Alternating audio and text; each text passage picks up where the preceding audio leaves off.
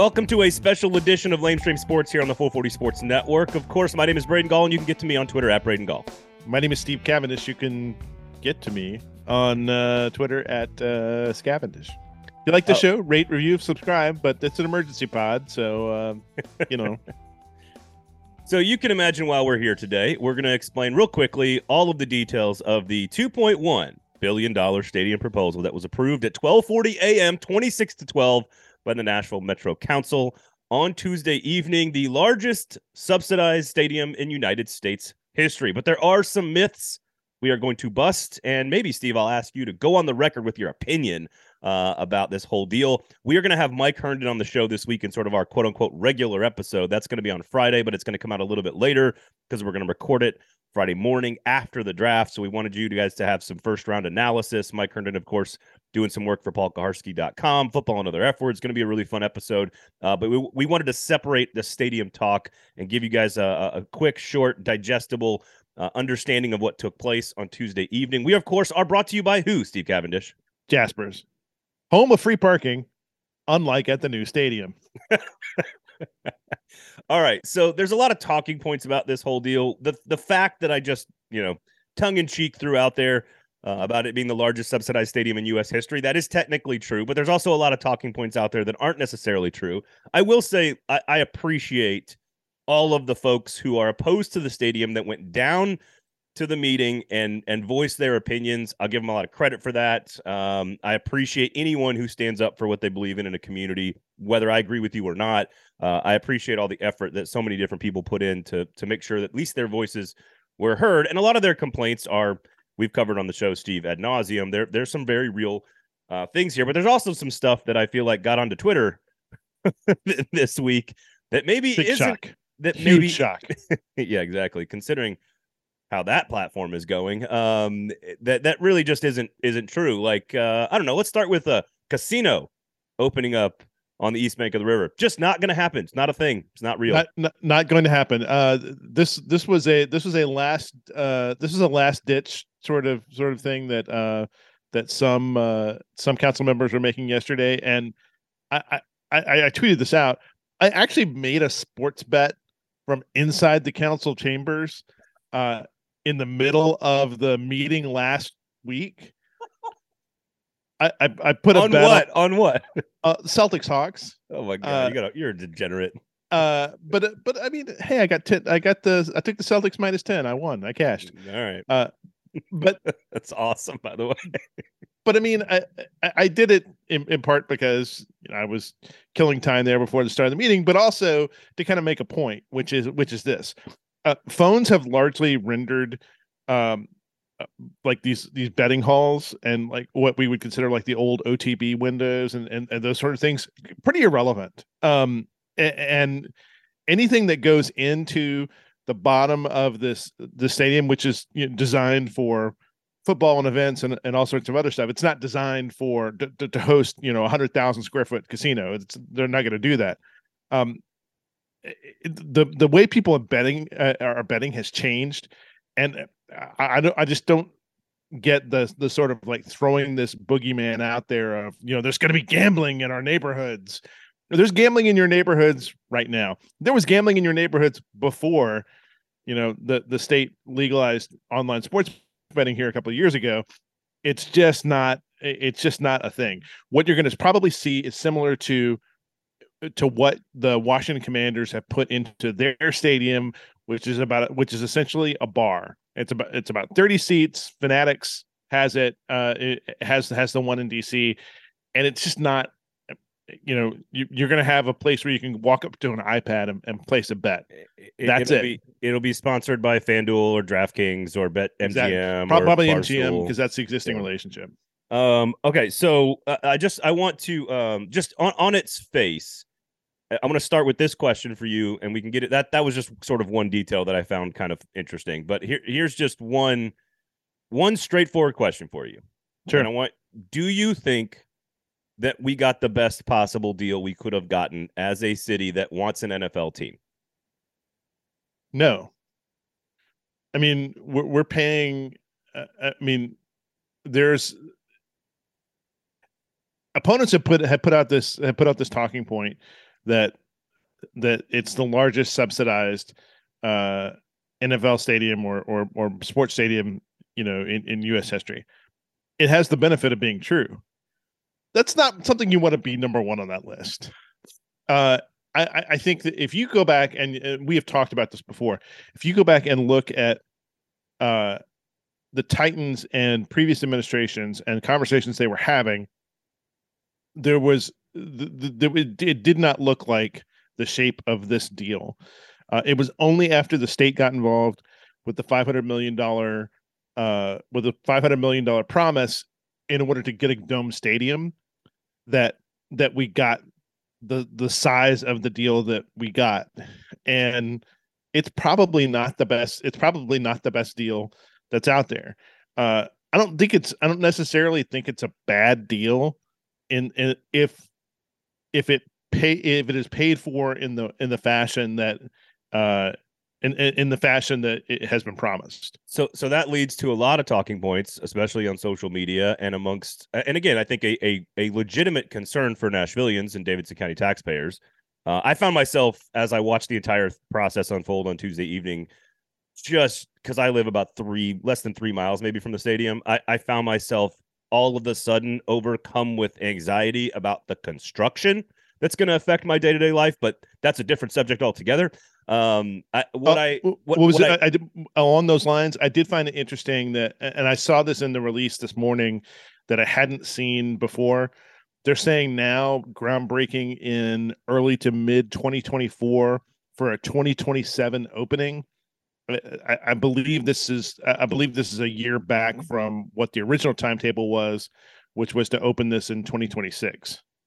Yeah, that's right. And construction may not begin until 2024. So, what'll be really interesting. So, again, I think a lot of the stuff that was floating around on social media, and I think a lot of the talking points in general in real life are, well, if we can pay for this, why can't we pay for other stuff, right? In general, whether, insert whatever cutout you want for that, whether that's schools, whether that's transportation, whatever it may be, affordable housing, all things that I care deeply about. That it's not it's not a one or the other choice, right, Steve? No, it's not. And it can't, it could never have been the choice with this money, which I think is the most important thing. I heard a lot of people saying, why are we spending this when we need to spend money on sidewalks, and we need to spend money on education, or we need to spend money on, X, Y, and Z. And all of those criticisms are true, but they're talking past each other, because this is money that was designed for single purpose. It's not like this money is available for those uses. And if you want to be angry about that, and you have every right to be, then be angry with the state, because that the state of Tennessee is the one that said you can only use it for these purposes. All right. So we are going to get things like Super Bowls, Final Fours, WWE. It all is going to come. What we're not going to get, of course, is a windowless, carpeted, smoke-filled casino room. Just want to point that out. That's not what we're going to get, because those are disgusting. I think we're clear on that. Those are disgusting, and I'm just not a fan. But I will sit in a sports bar and place bets, so that's no problem. But we are going to get all these other big events, and all this stuff is going to happen. So give everybody the details financially about what is a part of this deal being built on the East Bank, and then what is not, in terms of the rest of the neighborhood, the rest of the development, all the things that we do care about. How are those going to be affected? Green space, affordable housing, transit. How are all those things going to be affected? So the financing is this: $2.1 billion for the whole project. $500 million in bonds comes from the state. $840 million comes from the Titans and from the NFL. $760 million is funded by Metro, and repaid through an increase to the city's hotel tax and sales tax that are redirected, and the sales tax is redirected from the stadium and from the surrounding campus.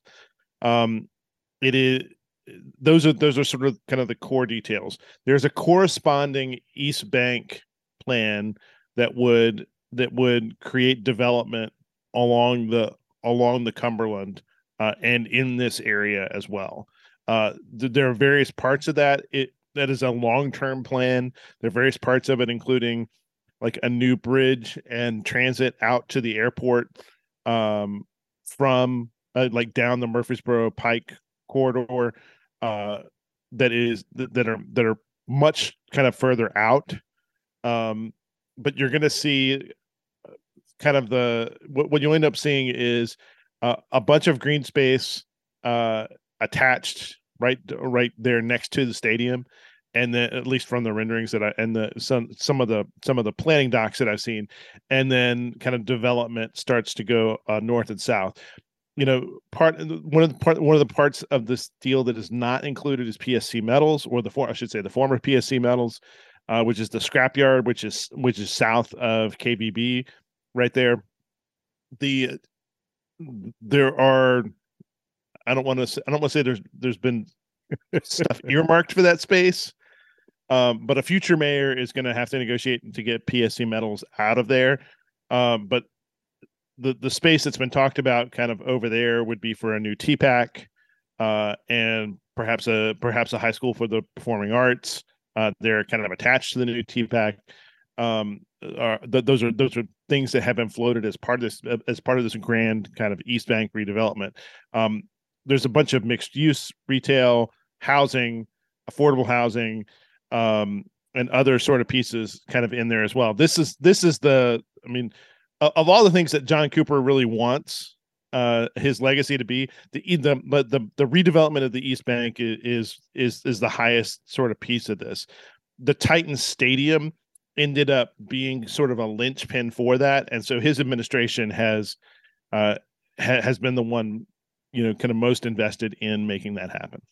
If the city voted on this the way it did on the original deal, I would argue most everybody in Nashville, from business owners down to community people, like just regular old taxpayers, probably would argue that it was the right decision, that we became a professional sports town. And we can argue about how we developed, and I think there's plenty of arguments about how we developed and that we didn't necessarily develop the right way. We certainly didn't rethink anything during the pandemic in terms of how we develop things.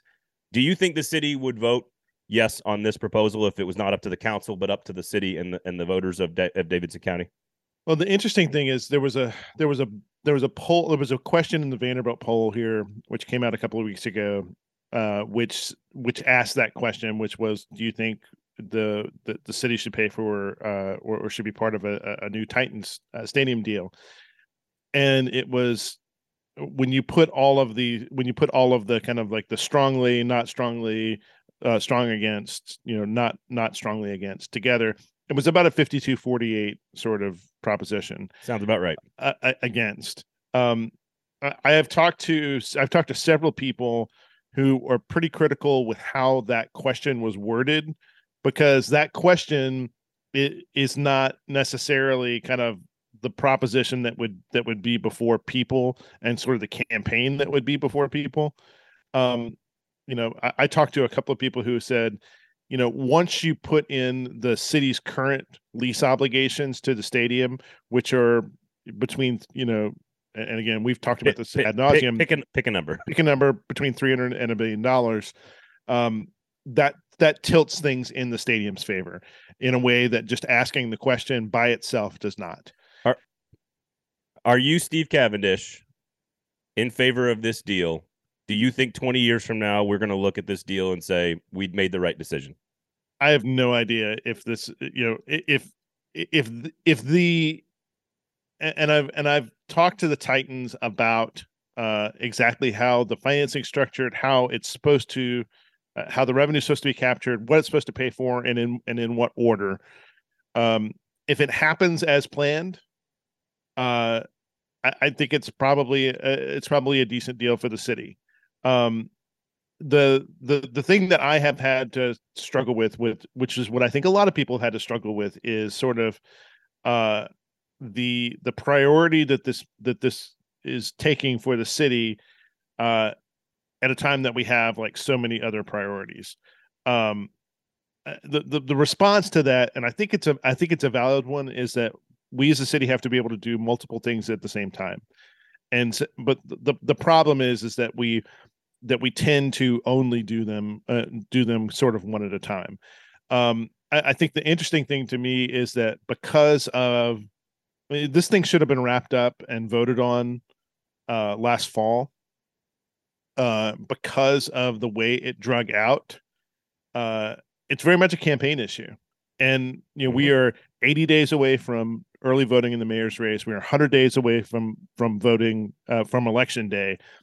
It will be an issue in the mayor's race. Jim Gingrich, for instance, spoke against it last night. He's a candidate for mayor. Freddie O'Connell was obviously very front and center. Right. You had a couple people kind of on the council in Sharon Hurt and Freddie O'Connell who were for and against it respectively. This will be an issue for them.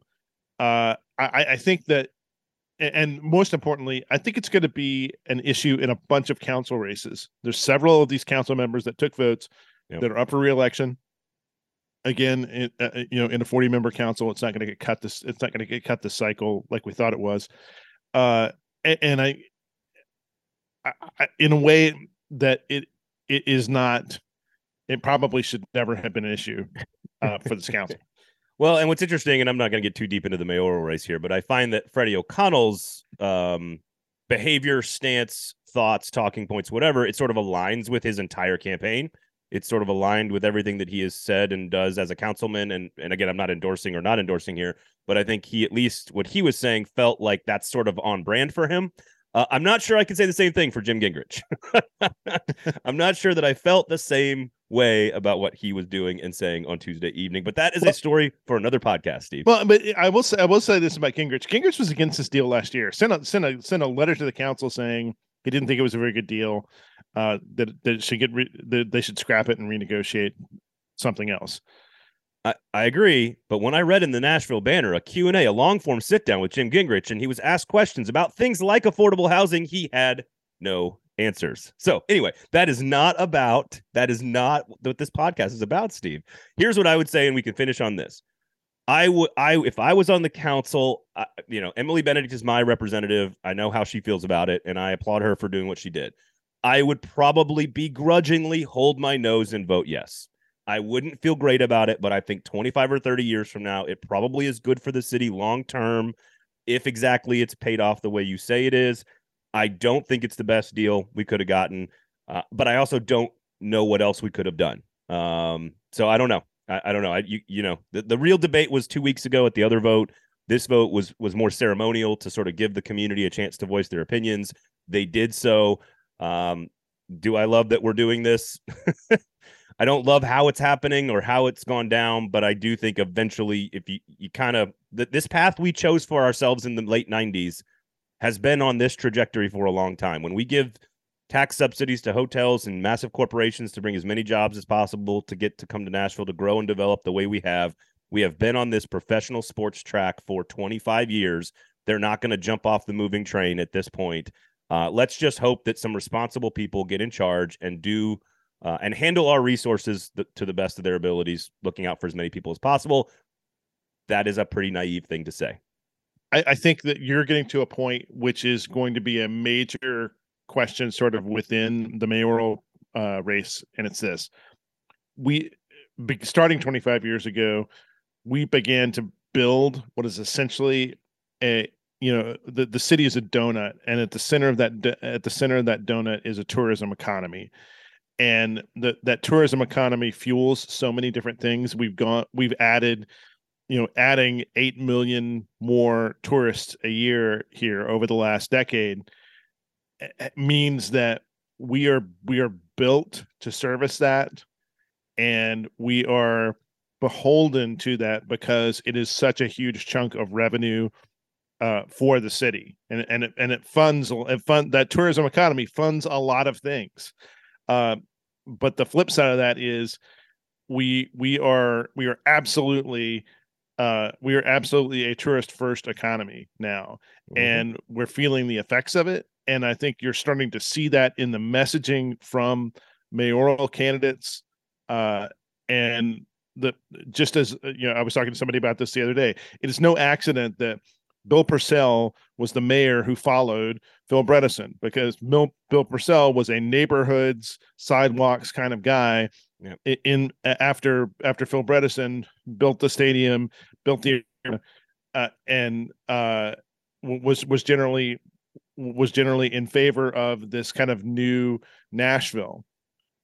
You're going to see more. You're going to see more of that tension, I think, play out in the next 100 days than we've seen in a while. And I think this is a conversation Nashville absolutely has to have. Housing. That's